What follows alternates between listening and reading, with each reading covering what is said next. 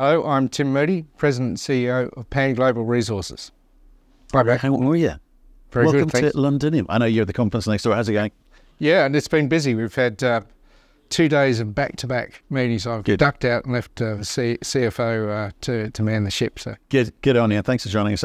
Copper is king at the moment, so people are interested. They want to know what's going on, right? Yeah, well, absolutely. I mean, there's no shortage of interest and people optimistic about the future for copper. And it's a really diverse group that we've been talking to the last couple of days. It's kind of interesting, actually. I think in terms of the types of people that come to these conferences, in terms of, there's clearly going to be shareholders, etc. But it's like the funds, what's going on. It's the royalty and streaming companies, what's going on? Can we give you some money? But they're not going to do that if they didn't think there's a future in it. Yeah. So how are you finding it? Well, we're still finding some companies that are just finding out about Pan Global. Right. Copper project in Spain. Oh, I didn't know about that. That sounds interesting. Unusual. So those are good meetings, good discussions. But I think one observation more than any other time in the last few years is the number of companies that we're talking to that might have funds that have a green credential, whether it's technology or some sort of aspect that's going to lead into the energy transition or critical minerals or so on. So I think that's we're having a lot more of those discussions, and obviously copper's front and centre. It's up. But here's the thing I want to talk to you about, because it's like, if I'm a shareholder of your company, I want to know that you're moving forward. I want to know there's growth in the future, and you're not kind of hiding out around the back of the kitchen trying to avoid the conversation. So you raised that money, you got $6 million away, which in this market is pretty darn good going. Now it's a case of, what are you going to do with it? What's the best allocation of that capital? So well, firstly I'll say that money, we're running our program so that we can go through to 2025. Okay. So last year, that's a year and a bit. We don't know what the next 12 months is going to bring. We've just seen 12 months of pretty tough times. So we're going to be really careful with our money, make sure every dollar counts. That's the first thing. Okay. So that'll give us a chance to see if the market starts to turn around, as most people are predicting, hoping, expecting, whatever. So within that $6 million, it does give us that flexibility now to run the program. It's pretty hard to run with 4 reefs with that. But we do want to keep the drill rig turning. So that's really important for us. We want to give people reasons to invest. We've got a planned program on the western extension of our discovery, La Romana. We've got a drill program and a drill rig on site at the moment testing the new discovery at Cañada Honda. So we've got 11 holes planned on that. And then we're also looking at advancing the resource together with the PEA sometime this year. And I think under all scenarios, we'll probably look closer at the PEA resource. Interesting. Okay, so let's get, I want to kind of get honed in on this money, right? So the money will last you through to 2025. So that's good. But you're not just, doing nothing. It's a case of advancing both discoveries. So can we talk about precisely what you think, or maybe your drill planning isn't quite there yet. I don't know where you're at with that, but what are you going to do and why? Yeah, so we announced a 25-hole program to test the western extension of the La Romana discovery. Yeah. We've completed 20 holes of that 25.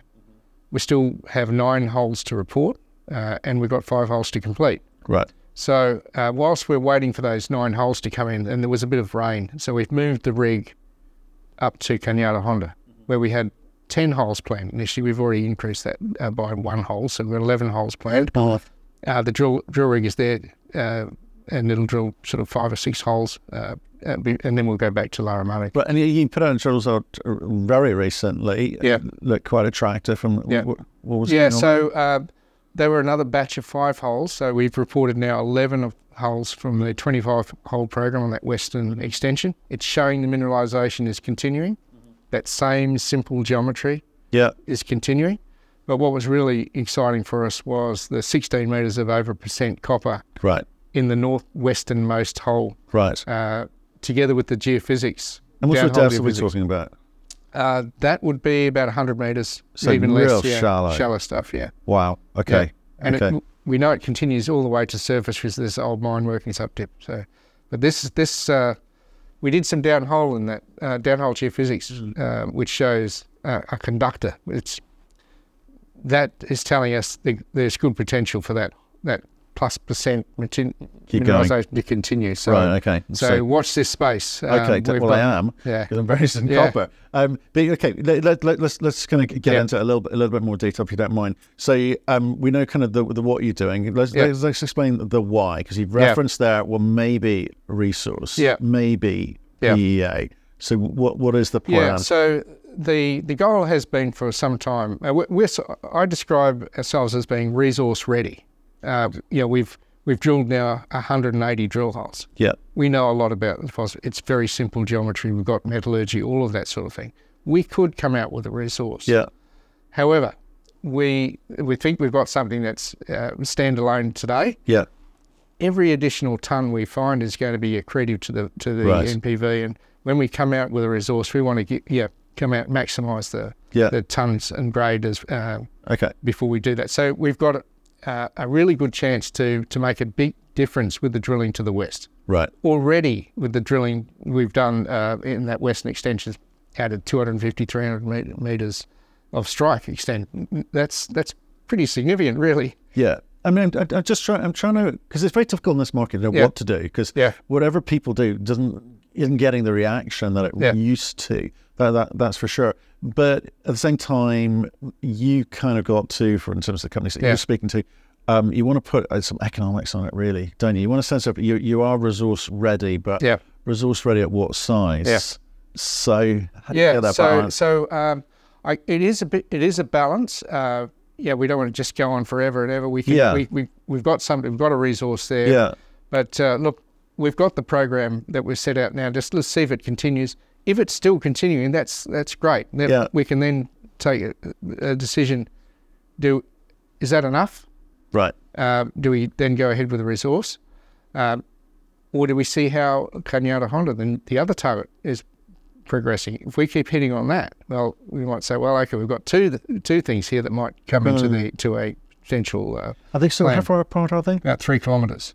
Okay. And could that possibly work in the future as a consolidated mine? Yeah, it would be very typical in this province for these deposits. They talk about clusters of deposits. Neves Corvo, famous mine. Yeah. 7 different ore bodies make up that cluster. Right. Okay. So we're within the cluster. Within that distance, 3 kilometres to the north. This would all feed into a single plant. Could be managed by the same as part of the same operation. Right. So. And considering money is at a premium at the moment, and considering every dollar counts and every meter counts. Can you afford to do any kind of, I guess, outlier type holes, just to kind of see how those things string together? We're going to continue to monitor how the market's going. The initial priorities, that western extension drilling, the follow-up at Cañada Honda, the new discovery. So those things should, if we continue to hit, should be really positive for the market. We'll continue to monitor. Is things starting to improve, and are the retail investors coming back? Is the copper price starting to rise? Those sorts of things that might encourage us to then let's keep the drill rig sort of turning more vigorously and start to test some of these other targets. As you know, we're target rich. We've got no shortage of places to drill. So I'd like to be testing some of these other targets that we've got. Really moving them forward to drill ready. Not to forget, we're still waiting for access to one of our biggest and high priority targets to the east. Because it's one of those things, like in terms of signalling and narrative into the market, is a case of here's the drilling that we're doing, and this is why. I get what you said today. Yeah. And it's, but how do you convey the importance of it? It's like you're saying we're doing it this way because what? Because it allows us to kind of build a picture of how we build this as one sort of joint mine in the future. Would you say I just need some high grade numbers on the headlines because that's what people are actually? Yeah, well, the way I'm saying is, I'd rather come out with a bigger number. Yeah. Rather than rush out at a deposit. Yes, look, there's always going to be upside to these things, but you're stepping out properly. We are stepping out. We can see we can see where the target can extend. So. Let's see if it's extending. we don't have to drill at the same densities we've drilled the rest of the deposit. Yeah. We're happy with inferred. Yeah. Okay. And so let's just see how it's developing in that direction, and let's say, okay, we've got enough on that one. But I think it really is. It does give us some additional flexibility if we do have a significant discovery in the north and the new target as well. Okay. But that sort of changes the way you look at the whole potential. I guess what I was getting at, is a better way of putting it, is I've seen some companies try to be cute in this market and say they don't do big step outs. They're just looking for drill headlines. So they do these little small step outs where they practically guarantee. It doesn't tell them how big the resource is or what the opportunity is, but you're going about it the right way. These are all step outs. Meaningful step outs. I'm trying to build size here, not work the market, as it were. Yeah, these are all step out holes. Okay, okay. No, every hole's got to count. That's the way we're looking at because we know money's tight. We want the money to go as far as it can. Yeah. Let's make sure that every hole, every meter counts, and that. So we're putting a lot of effort into making really careful analysis before we drill every hole. Okay, and just in terms of metrics, just give me something I can. Yeah. I get what you're trying to finish off in terms of the two locations. How many new meters will be planned for next year? Do you know yet, or when will you know? Yeah, so we're just finalising the numbers at the moment, and we'll present that. We'll usually get approval for the plan for the next year's plan at the end of the year. So that meeting's coming up in a couple of weeks. Okay. We've nearly finalised that. We'll get it off the board and see if they agree. Okay. But we'll have a couple of different scenarios. But the first will be let's assume we're going to run right through to 2025. Yeah.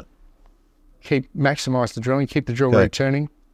Look at having the resource together with the PEA sometime during the year. Okay. And those are both meaningful goals.